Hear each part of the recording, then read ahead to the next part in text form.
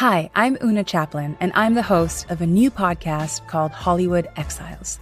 It tells the story of how my grandfather, Charlie Chaplin, and many others were caught up in a campaign to root out communism in Hollywood.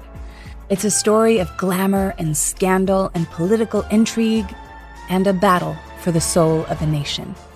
Hollywood Exiles from CBC Podcasts and the BBC World Service.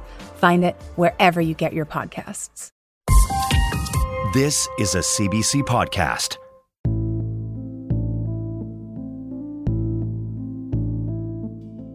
On the morning of May 5th, 2013, Amanda Korody is curled up on the bathroom floor. Omar had come home the night before and said, "We have to come up with a plan." And I said, "What do you mean a plan?" And he said, "A plan for jihad."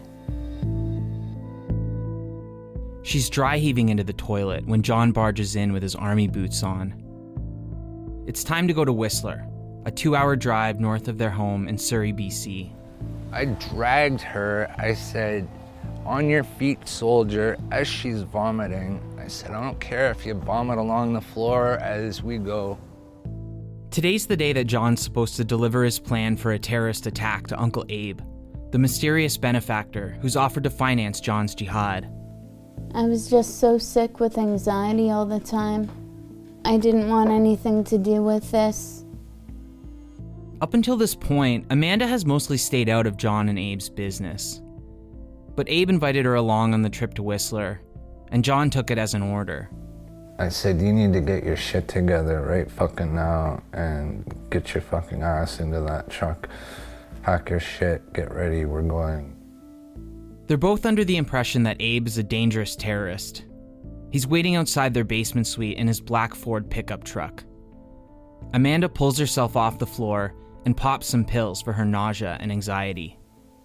I'd have to take so much gravel and so many tranks just to be able to get out in public and not be dry heaving all the time. When they get into Abe's truck, Amanda closes her eyes and tries to sleep in the back seat. But before they deliver John's hard drive, Abe needs to know that he's really serious. He tells John he has to be absolutely certain that this is what he wants to do. I don't talk bullshit. If I say I'm gonna do something, I'm gonna do it, right? I told my wife, "This is your last chance to back out." I said, "I'm going. With or without you, I'm going." And when we get into this truck, we've crossed the line of no return. The fact that Amanda's in the truck means she's decided to stand by her husband. She has no idea that she's been dragged into a national terror investigation in the most chaotic months of her life. I'm Dan Pierce, and this is Pressure Cooker.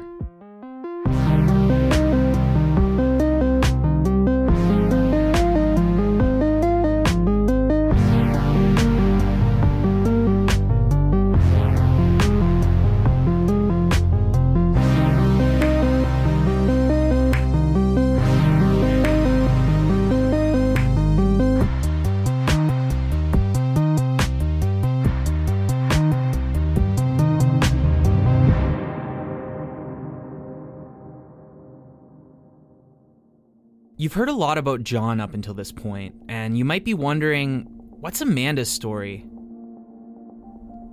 Amanda grew up in St. Catharines, Ontario, an outcast from her family and high school. Her hair was usually spiked, dyed, shaved, or some combination of all three. Instead of shopping at the mall, Amanda would sew her own outfits. Well, I would always make pants with like 40-inch bottoms, so they'd be like loose all the way down. I made a hoodie out of black fun fur. There's a term in the raver community called a graver, which is like a cross between a goth and a raver, and I guess that's kind of what I was. Amanda spent a lot of her weekends partying in the park with friends, which led to some conflict at home.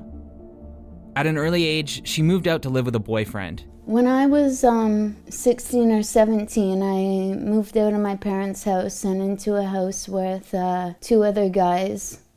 One of them was my boyfriend at the time. One of them was a homosexual, transsexual vampire, and he drank real cow's blood and everything. Amanda wasn't a vampire, but she connected with other artists and outcasts, and with that lifestyle came a lot of drug use. This boyfriend of mine was always saying stuff like, "You don't know anything about life. You're just a child. I used to do heroin, for fuck's sakes." So I went out and I fucking bought some heroin. It starts as a party, but ends as a big mess. I was snorting like a gram of coke every day, and I was drinking every day, and I just wanted to get away from it all and go and live in the forest for a bit. Amanda took a Greyhound bus across Canada to BC and lived in a tent on Salt Spring Island for a while. It's around 2006, when Amanda was 23, that she crossed paths with John and Victoria. I saw two girls who I knew, and they were sitting with this really cute guy playing guitar, and you can guess who that cute guy turns out to be. John's busking on the sidewalk. He's trying to cobble together some cash so he can get drunk with his friends. Amanda stops to say hi. She asks John if she can play his guitar. And he said, "You can, but you have to come with me to the Whale Wall," which is this place downtown Victoria where a lot of people hang out and drink and have fun. And there's this big wall with a painting of whales on it, and it's right on the ocean. The Whale Wall is John's everyday drinking spot, and Amanda agrees to come along.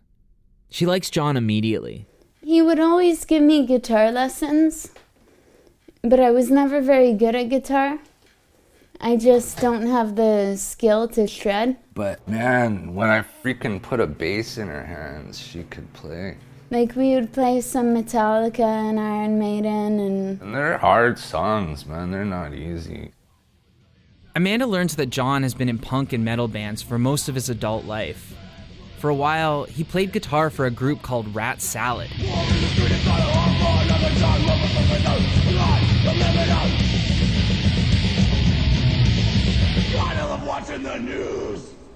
Well, we bonded over our mutual love of Black Sabbath and the Dead Kennedys and, cult movies and stuff like that. He was kind of a weird dude, and I think that's what appealed to me. I'm kind of a weird dude myself.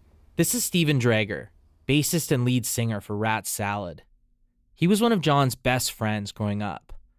In 1991, John moved out of his grandmother's house to live with Steven in Victoria. When we decided we were going to play music together, it was like hell or high water. This is what we're going to do. And that's what really sort of solidified our friendship was, okay, we're going to play music together. John and Steven were into extremes. The fastest, the heaviest, the foulest joke lyric. They partied together in basements and dive bars. Steven remembers plenty of fistfights and acid-fueled benders. Friends watch John take every drug he's offered. Mushrooms, cocaine, crystal meth. What started as fun pretty soon descends into chaos. He's convicted of trafficking and possession in 1995. John never had an addiction until he went to prison for the first time. He came out a heroin addict. As far as I know, he had never shot dope in his life. Heroin rips a hole in John's life. His band breaks up, and many of his friends can't trust him anymore. This is when I totally noticed it, all the really twitchy addict behavior, Hey, just stop right here. I got to go see this guy over here, right? I got to go to the needle exchange to pick up condoms. Can we stop at the pawn shop with my leather jacket? I got to get... And before you know it, the guy's got dope, right? When he meets Amanda, John's managing his addiction by taking methadone. He spent the night one time and he didn't bring his carries with him. And he woke up in the morning and he was just like, I'm sick, I've got to go home. By this time, Amanda's tapered off both heroin and methadone. She's back in school, taking courses in traditional Chinese medicine. And I was like, what's wrong? Let's just go get some beer and we'll have a good day. And he's like, no, I'm on methadone. And We're not going to be having a good day. The two are dirt poor and living on welfare. Instead of playing shows in dive bars, John's riffing on the street for extra cash. Eventually, he picks up heroin again. It starts as a secret, but Amanda finds out. And I was like, you can't do heroin in front of me and not give me some. You think just one time it ain't gonna hurt, you know? Oh, let's just do it once and just for fun. And then the next day you think, yeah, that was really good. Why don't we try it again? You know, it'll only be twice in a row. So long as we don't do it 3 times in a row, we'll be good. But it was too late. It only takes once, man. A heroin habit gets expensive quickly. But John and Amanda say they'll never talk about the things they did to pay for drugs. Just think of the worst things imaginable that people do to get drug money, and that's what we did. Eventually, I just didn't want to do it anymore. I didn't want to do the things that we had to do to get the money for it. I didn't want to be a junkie anymore, so I said, let's just get back on methadone. The couple moves in with John's grandmother while they're getting back on their feet. This is around 2010. It's a small apartment in Victoria, not far from the methadone clinic. Every day we had to walk from her house down to the methadone clinic. And we would walk by this mosque every day. This is the mosque you've heard about before. The one John visited with a bottle of whiskey tucked into his jacket. This routine continues day after day, until the landlord gets involved. It wasn't cool with the landlord having 2 people that weren't on the lease living there, and so we were on the streets homeless. And we figured it would be easier in Vancouver than in Victoria, and it was. John and Amanda scrape together a living on the streets of Vancouver. Both of them lean on substance use as a means of escape. Well, I drank because I was depressed and because I had no purpose in life. I just didn't see anything good coming of my life, so why not get drunk? Summer turns to fall, and it becomes more of a challenge to stay warm. We went to buy him some new boots at this army surplus store one day, and they had a book called The Key to Understanding Islam. And I said, how much is this book? And they were like, it's free, take it. So I took it and we read it, and then we went back the next day and said, do you have a Quran? They learn the store owner is connected to a larger Muslim community. In fact, there's a prayer room right above the surplus store. Within days, John and Amanda tell him they want to convert. And he said, okay, I'll get you in touch with my friend. So we went to meet up with this friend, but we were drunk, and he's like, no, you can't do it if you're drunk. So we didn't go back the next day because we were drunk again. But the third day we went back and we were sober, so he called his friend, and his friend showed up and took us to his place, and we said the Shahada, which is the confirming yourself as a Muslim. John and Amanda receive a warm and generous welcome to the faith. They were introduced to myself and other members of the community to gain some more knowledge, to get some guidance in what the faith is and what that entails. Haroon Khan is a trustee at Vancouver's Al Jamia Mosque. He's a well-known community figure. My dad founded the first mosque in BC back in 1963. Our family goes back a couple of previous generations as well. That's another story. A few days after their conversion, he offers John and Amanda a place to crash in Surrey. For the first 5 nights, we slept in the Masala downtown. And then Haroon came and said he had a house that was empty. So then we moved there. Haroon says he's encountered many people just like John and Amanda. People who've fallen on hard times and are looking for meaning, purpose, and escape. We're in an addicted city, Vancouver, and the issue with drug and alcohol addictions is that it's a very pernicious thing and it affects all people. So I don't hold that against them. It just happened to them. But they also look for help. They attend prayer in Surrey and start to cut back on drugs and booze. Day by day, week by week, they start to get their act together. They even move back in with John's grandmother, this time in a basement suite in Surrey. That's where they meet another new friend, Imtiaz Poppet. Imtiaz gets to know John and Amanda through a methadone delivery program. He sees how their faith is central to their recovery. They told me how they converted, and how they started reading the Quran and how they found that this was their path. For them, Islam and prayer, reading Quran, was that path to sobriety. John and Amanda don't always properly observe their own beliefs. Sometimes they fail to stay sober. Imtiaz says their interpretation of Islam shifted over time. They try out a few different mosques, but don't settle anywhere for too long. They were drawn to a more orthodox Islam where music isn't allowed and so on. And I saw a guitar in his suite and I said, wow, you're a music player. And he said, well, that's haram. And so we had that dialogue about how, Sufi Islam is very celebratory music and it's a way of expressing a devotion. But Imtiaz isn't the only person John is talking to. There's also his friend Kaz, the one who taught him how to pray and showed him all those extremist videos. After months of debate, John turns away from Imtiaz and decides to stop playing music. He gives away his acoustic Gibson guitar and sells off his other instruments. John's bandmate, Steven, learns about all this when he sees John in the summer of 2012. There was a jam going on at the Ivanhoe where we were drinking, and he was like, oh, dude, we got to play. I'm like, whoa, dude, man, it's like 17 years since we've played music together, right? And he was insistent about it because he was going to sell, or just had recently sold all his guitars. And I'm like, well, why would you do that? And his answer to me for that was that Allah frowned on the music that we played.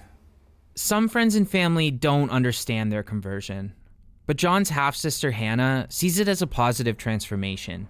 John was really excited about learning a new language and immersing himself into something that gave him joy. And I'm so happy for him that John was able to get clean and have Anna there with him too. Amanda, who goes by Anna, is especially devoted to the faith.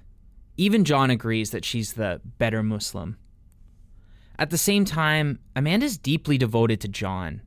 So much so, there's this one conversation Hannah can't get out of her mind.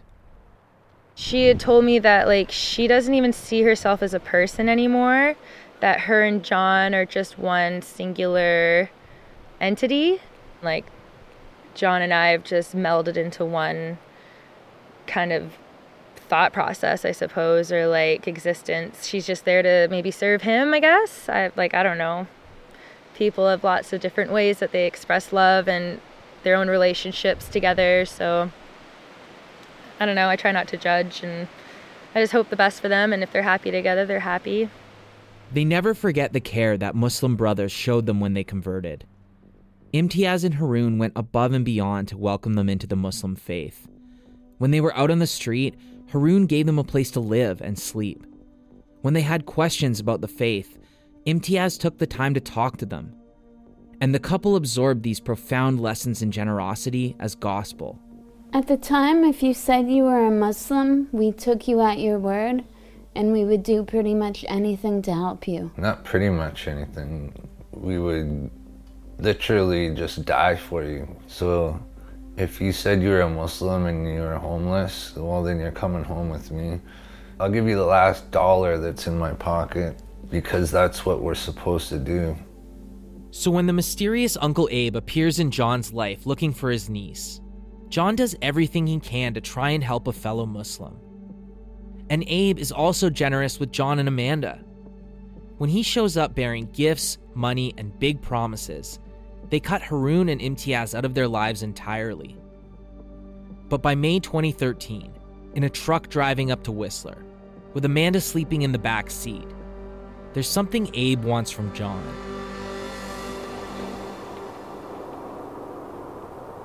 In the days leading up to this Whistler trip, John had promised Abe that his plan would be ready. How long will it take to get to Whistler? But on the drive up, John tells Abe that the plan isn't finished yet. It's still in his head. I have some work to do. I have to write down the plan. Abe's clearly annoyed, but he tries to stay chill as John rattles ideas off the top of his head. We could launch the Qassam rockets at the naval base, and within walking distance is that train station I was telling you about. The train John's talking about is a Vancouver Island rail line between Victoria and Nanaimo. We could run down to that train, and then we could take the hostages. We're going to handcuff every one of them and tell them to stand in front of the windows, right? John wants to trade the hostages for the release of all the prisoners at Guantanamo Bay. Abe asks him how many people he's going to need to pull this off. me and my wife for sure. I have a guy in Sudan right now. He'll be here on the next plane tomorrow if I have the money to send to him. He's talking about his friend Kaz, his extremist buddy from before Abe came along. Wallah, he's a good brother. I vouch for him and he will come. So there's 3 of us. Abe seems open to bringing Kaz back, but John still hasn't typed a word of his plan. Instead, he plays Abe a recording of himself reciting lines from the Quran in Arabic.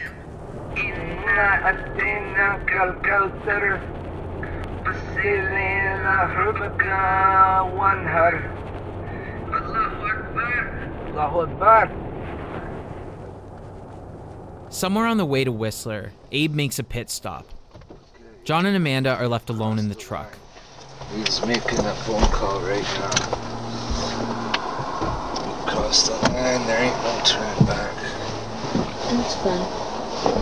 We've already said so much in this car. When he's not here, look for a bug. In case it's not entirely clear what's going on here, we're listening to a secret recording of John and Amanda rummaging around in Abe's truck looking for secret recording equipment. Look in the dashboard. In the glubby? Yeah. No, it's nothing. They don't find anything, despite there being multiple bugs in the truck. We haven't looked under the seats. You know what? It doesn't matter. It's too late. It's too late.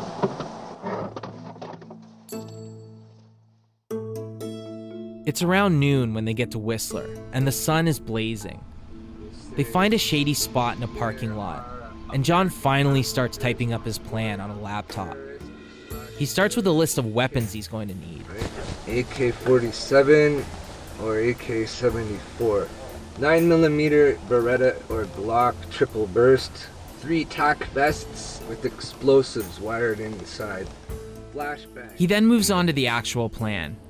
Abe turns on the engine to run the air conditioning. Everybody up against the windows now and put your hands behind your backs. Amanda's been sitting quietly in the back seat.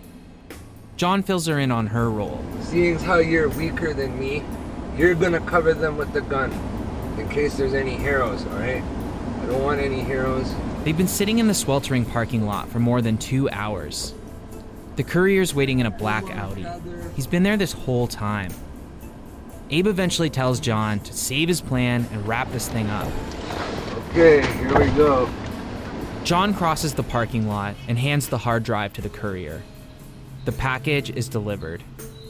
But they've been in Whistler a lot longer than expected. When police bring the hard drive back to RCMP headquarters, it's the culmination of months of investigation. Dozens of officers have logged hundreds of hours with one goal in mind. They need proof that John and Amanda are taking real steps to commit a crime. The hard drive John delivered contains exactly the kind of evidence police have been waiting for.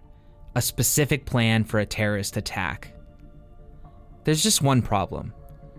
Investigators Google the passenger train that John wants to hijack and discover it no longer exists.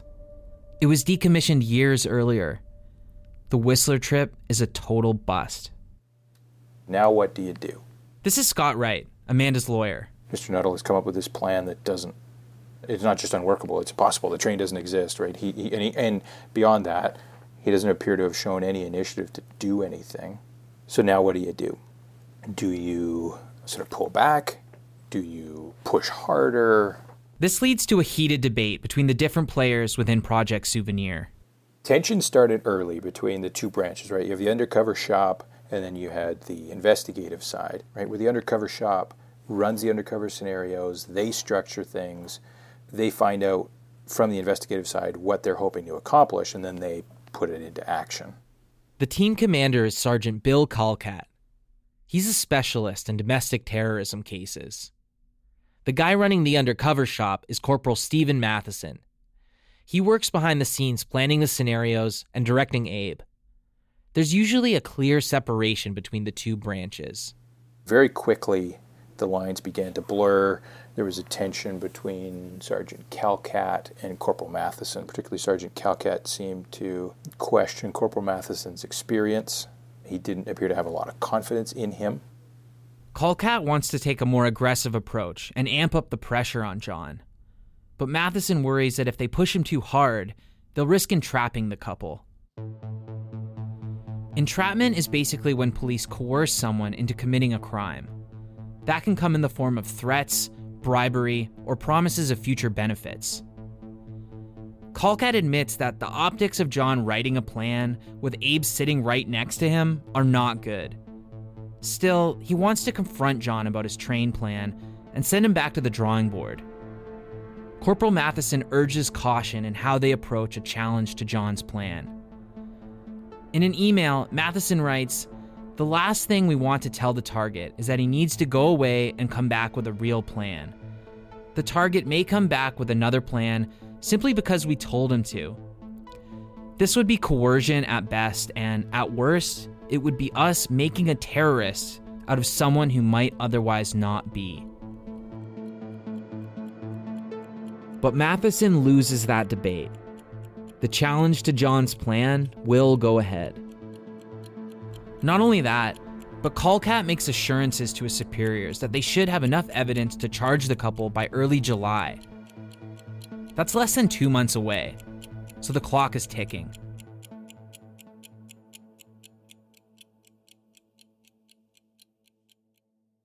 Dr. Robert Haddon was the kind of OBGYN you recommended to your best friend, but his cheerful demeanor hid an ugly truth. Dr. Haddon was found to be a serial predator who abused hundreds of patients over his decades-long career. Exposed, Cover Up at Columbia University is a new podcast from Wondery and Dr. Death's Laura Beale. It's a story about people who are supposed to protect us, physicians, prosecutors, and the people around them. And it asks, did these institutions provide cover for a known predator? Listen to Exposed, ad-free on Wondery Plus.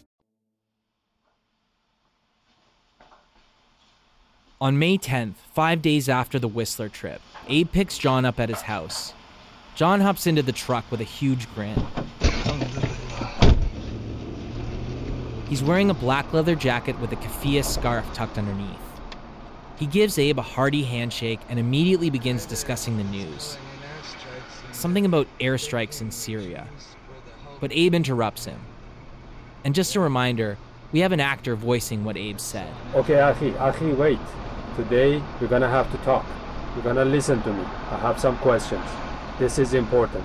He tells John the passenger train no longer exists and grills him about the bogus attack plan.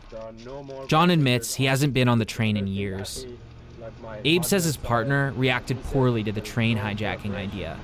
It lacked preparation. I felt embarrassed because we don't do plans like that. But I took the blame. I told him it's my fault. Abe's walking a fine line between the friend who wants to support John's jihad and the man who's been let down by sloppy planning. He makes it clear, if John's serious, he needs to come up with a feasible plan. Okay, I can come up with a plan. Give me my hard drive back, and I'm gonna work on it more, you know? John gets emotional, and Abe notices he's on the verge of tears. John closes his eyes and bows his head slightly. He says he's not crying, and presents another plan of attack. Look, I want to... Okay, I want to fire Samud rockets at the target, and then I want to go from there. If all goes well, we can make it from there to the base. I want to storm the base and take them by utter surprise. Okay? Headshot, headshot, headshot. Pop, pop, pop. He's back to his plan from when they first met. Firing rockets at the provincial legislature and storming a military base. I need to go and I need to go to Victoria then. I have to go to Victoria, brother. This time, John wants to do the proper reconnaissance. He says he'll need to spend time in Victoria to check out the targets. Abe seems to be okay with the idea, but it's at this moment that he spots a bulge under John's leather jacket. It's the marble gun, the paintball pistol John had modified. Abe is alarmed. and he asks John directly if he'd planned to kill him. If he tried to kill me, yes. John thought he was about to be executed, that he'd become a liability.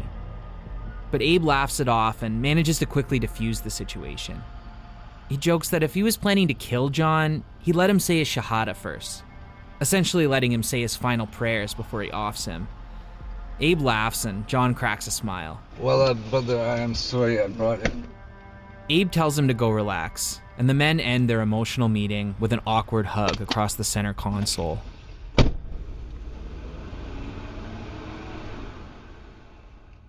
John gets his hard drive back the next day, and planning begins for a trip to Victoria to scout targets.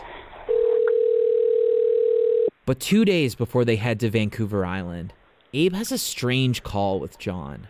Assalamu alaikum, ahi. I've been kind of sick. I was poisoned with strychnine. I almost died. John tells Abe the basement suite had a major ant problem. Zillions of ants all over the place. He says he used a liquid ant poison. I put down the poison and I killed many ants, but I felt bad, they were dead. There's so many, like thousands of them I killed. John says he must have contaminated a samosa. It sounds like a total nightmare. My muscles stiffened up and my bone joints, they felt seized up like they weren't joints anymore. It was like they were cemented with crazy glue, and I couldn't turn my head. I was vomiting blood, and I had blood coming out of my urine and my stool. My vision started going dark, and subhanAllah, I saw out of the corner of my eye. I seen the angel of death. He was behind me, like the Grim Reaper. And the angel of death wears black robes. He had a scythe, and he scraped his scythe against the back of my neck. I knew I was going to die. I could hear voices, but I couldn't understand what they were saying. It smelled like death. I held my wife's hand and I said, I'm gonna die. And she said she was calling 911, and I said, no. John's afraid the police will get involved. And then there's the spiritual question. He tries to call Abe twice during the 3-day ordeal to ask if it was okay to call 911. John wanted to ask if it was permitted to accept help from the kuffar, the non-believers. But the phone didn't even ring. Abe says he was somewhere without cell service. It's striking that there was nobody else in John's life that he was willing to call for help during his near-death experience. He turns to Abe and Abe alone for spiritual guidance, but his calls go unanswered. He accepts death and says a prayer with Amanda. I deserved it, and I said, oh Allah, please forgive me. John tells Abe the poisoning was retribution for hurting the ants, creatures of Allah. He shares a haunting vision he had of what the insects would do to him in the grave. The ants are going to crawl in my nose and in my mouth and in my ears, and they're going to bite me. Abe lets John tell his story for a while, before asking if he's doing better now. I'm doing much better. I'm still very ill, but I'm not going to die. There's something weird about John's story. Strychnine isn't used to poison ants. I asked John about the poisoning, and his story didn't change. But the impact on him is profound. I'm never ever going to kill another ant again. I don't care if they're crawling all over my food or my prayer mats. Allah created them, and if it's His decree that they live amongst me, then so be it. Abe tells John there's a reason for everything we go through. The incident has left John with a greater appreciation for living things. He frames it all as a giant accident, but it's hard to imagine this episode isn't connected to his looming terror attack and the realization that he might actually kill people. Before long, Abe pivots away from the near-death experience. The officer's more concerned with the investigation at hand. He's calling to tell John the Victoria recon trip is going ahead.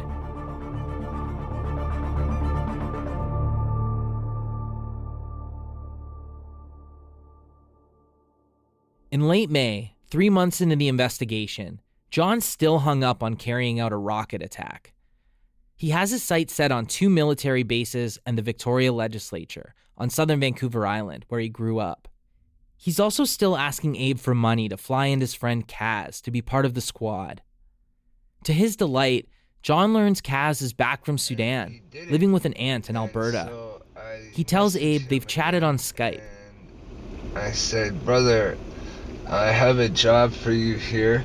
I got plane ticket, no problem, you know. We're getting the band back together and we're gonna make that new video for our new song. I said, Rocket Man. Rocket Man is code for their plan to build homemade rockets. I said, are you interested or not? And either we got disconnected or he hung up. So I don't know what that means. According to John, Kaz is acting really sketchy, being evasive, not calling him back, suddenly going offline. Abe shuts the door on bringing him into the operation. He tells John, you can't count on Kaz. Now it's just you and your wife.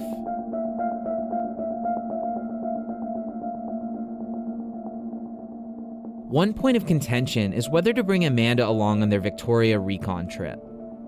John wants to leave her at home since fewer people will mean less heat. But Abe has a different take. It's clear his objective is to get her there. You know what? She's involved too, like she wants to do it. Then I won't take that from her. The other thing, your cover. It's going to be you doing the sightseeing. That's why you're there. Abe asks John, what's better, a couple and their friend, or just 2 men? They have a good laugh at the thought of 2 men sightseeing together. Yeah, you're right. We're gonna bring her then. And just like that, it's settled. Amanda's coming to Victoria too.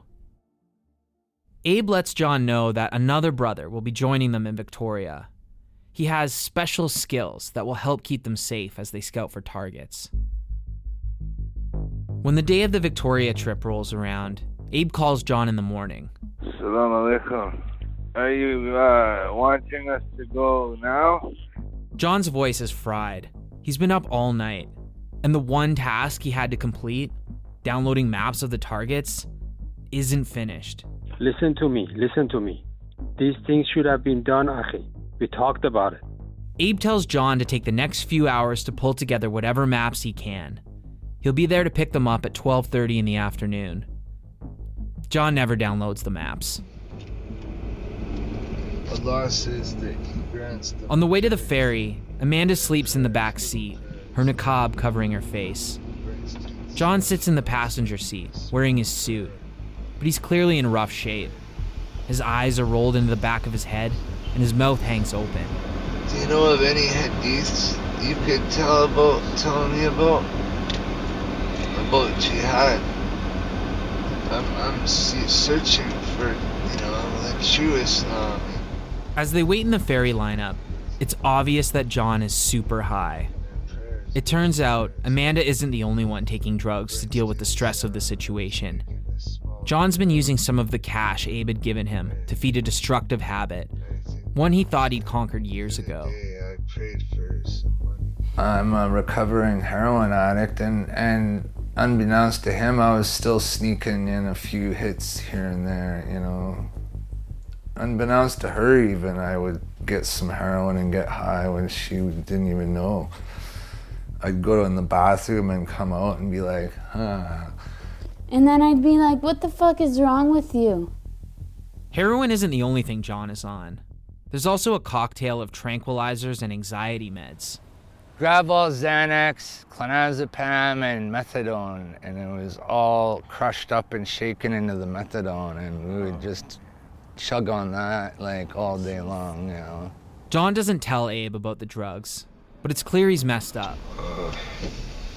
Ever since I was poisoned, brother, I've been so so tired, brother. I've been working so hard. I'm just doing research and on everything. And I've been poisoned and I've been trying to recover and it's just so much. It's so much. And then my poor wife, she's always sick. I need spiritual guidance in a way that you can't understand right now for me. Amanda's sitting in the back seat, but John talks about her like she isn't even there. He recounts a conversation they recently had about their impending attack. I said, "You've got to start taking this more seriously." She said, "I am taking this seriously." And I said, "There's a possibility that people are gonna die because of us." And she just stared blankly at the wall for like 5-10 minutes. She was in total shock. John says Amanda went to bed and stared at the ceiling for hours without saying a word. The next day, she came back to him, and according to John, this is what she said. Even though we've been talking about this, I never actually once thought that people, they were gonna die. And I said, you know what, neither did I. Abe tells John that if he doesn't want to go through with it, he can walk away at any time. John suggests that maybe the rockets don't need to have exploding warheads. The rockets, they could just be symbolic and say Samud and Free Palestine on them as an act of protest. Abe reminds John that he needs to be sure about what he wants to do. This is what I'm talking about, though. I need some spiritual guidance. What spiritual guidance gonna give you? It's gonna tell me, you know, what's halal and what's haram, and will my jihad be accepted? This is my soul we're talking about, my wife's soul. Allah, if he doesn't accept my jihad, then I'm gonna go to hellfire and I won't go to Jannah. Abe then crosses an invisible line into a realm that's generally off limits for police. We don't have to forget that our path is predetermined by Allah. Allah chose it for us. We don't choose it for ourselves. As they board the ferry to Victoria, Abe takes on the role of John's spiritual advisor. And that's what you have to think, brother. It's what's in your heart. That's what Allah wants. This kind of rationalization, it's been adopted by extremist groups to justify acts of violence. But this line of thinking has long been rejected by most Muslim scholars and leaders. Now that logic is being used by Abe, a cop, to justify John's plans for violence. And it works.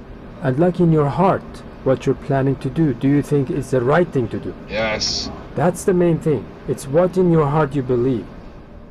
With John back on board, Abe puts him to bed for the remainder of the 2-hour ferry ride. John falls asleep to a sermon by Anwar al-Awlaki, an American imam who inspired many Western jihadists, the virtues of jihad and mujahideen. Until he was assassinated by a U.S. drone strike. Jihad is the best deed after salah and being beautiful towards one's parents. Jihad is the greatest deed after... The three companions spend the night in a hotel and get an early start the next day. They rendezvous with the other brother in the parking lot of a Tim Hortons coffee shop. He's another undercover cop whose identity is protected, so we're going to call him Hassan. John takes a shine to him immediately. He's excited to meet another jihadi like him. I feel psyched, you know, like I can do anything with the power of Allah. Abe says John is calling the shots today. Hassan is just there to keep them safe. And with that, John and Amanda set off on their recon mission with their new bodyguard. John records a shaky video of their adventure on a camcorder. Well, just keep an eye out for me. Their first destination is the parking lot of the Esquimalt Naval Base. John walks up to different vehicles and films the license plates. It's a silver Acura, blue 4x4 Ford truck. This is definitely a soldier's vehicle. Next, they walk around the Victoria Harbourfront and make their way to the legislature. Amanda smokes a cigarette and sips a Monster Energy drink. She no longer wears the niqab. They agreed it would be best not to draw attention. At one point, she goes up to a carriage to pet some horses.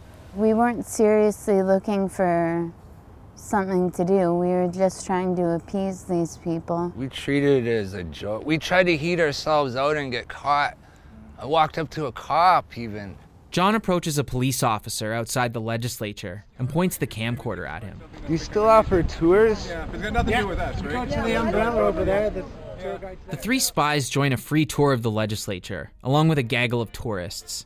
John really hams up the sightseeing act. Just beautiful, beautiful architecture.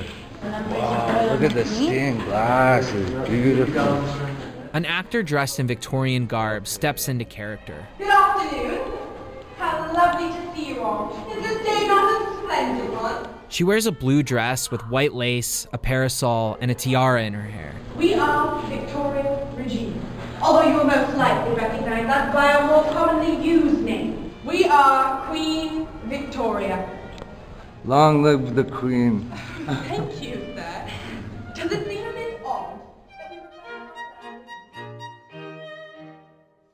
If John's trying to blend in, he's failing miserably. The tour ends back on the front lawn. If you have questions, I'll be around, and enjoy the rest of your weekend. Thank you. Thank you. After the tour, they bid farewell to Hassan and rendezvous with Abe. When they get back into his truck, John is beaming. Man, I'm blown away by that guy. He's just amazing. You're always right, brother. He recounts the events of the day like a kid who just got back from a field trip. They had an actress dress up as the Queen.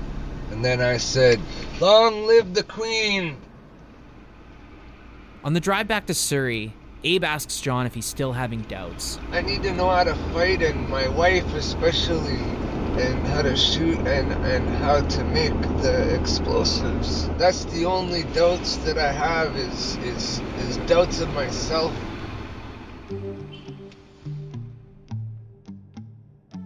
You might be wondering, where's all this headed? Remember, dozens of cops are watching and transcribing hours and hours of surveillance tape. It's hard to tell whether they're swept up in the chaos or if it's all going according to plan. We know at least one of the cops is having serious doubts. In late May and early June, cover officer Stephen Matheson starts looking into ways to safely shut down Project Souvenir, without sending John and Amanda off the deep end. Remember, they've both become totally dependent on cops for any sort of human contact. I feel like just so lonely. Me and my wife are so lonely, you know, just the two of us. And you have no idea how happy it makes us to know you guys. But lead investigator Colcat pushes forward, arguing the threat to public safety is too large. Matheson's research into possible off-ramps gets blocked, and Sergeant Colcat takes over planning the undercover scenarios. The trial judge will call this an unprecedented move in undercover operations. It's in the wake of this shakeup, on June 6th, that John brings in a new plan for Abe to consider. Okay, so here's a little diagram. John pulls out several sheets of paper. The first page is full of trigonometry equations. The second page is a bunch of random math and some jihadist propaganda. And on the third page is a childlike drawing of a rocket and a pressure cooker bomb. Yeah, that's what they used in the Boston bombings. That's the same bomb they used. And I figure, heck, it worked for them, it can work for us. John says he copied the plans from an Al-Qaeda magazine, but he makes it clear. The pressure cooker idea is just an appetizer.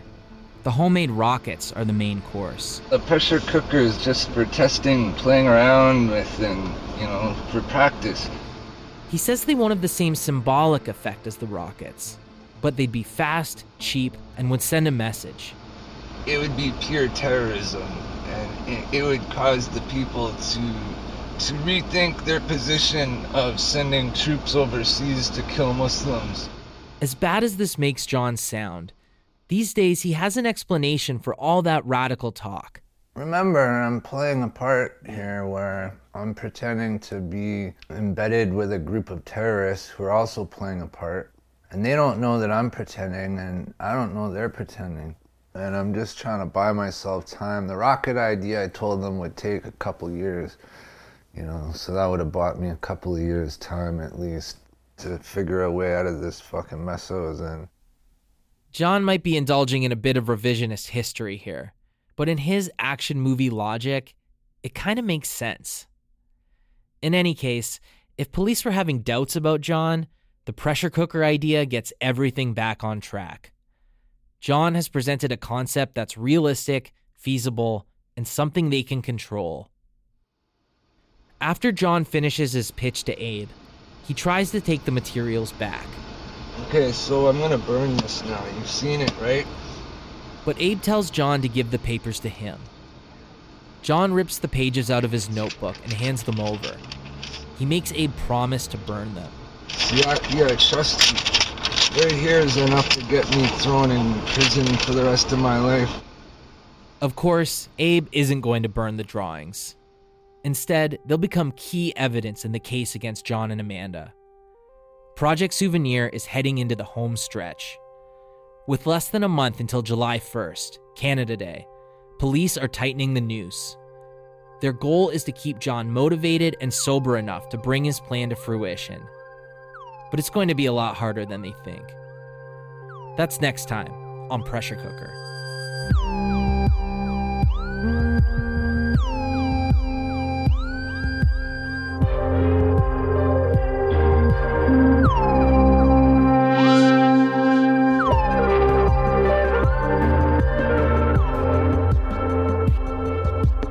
Pressure Cooker is written and produced by Sarah Berman, Rafferty Baker, and me, Dan Pierce.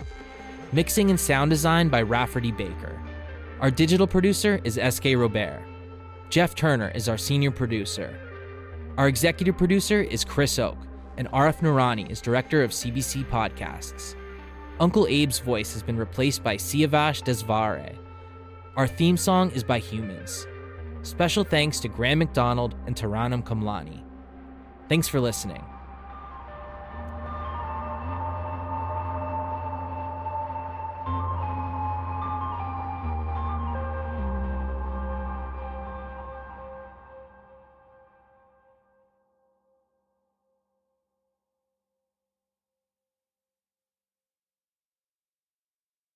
For more CBC podcasts, go to cbc.ca/podcasts.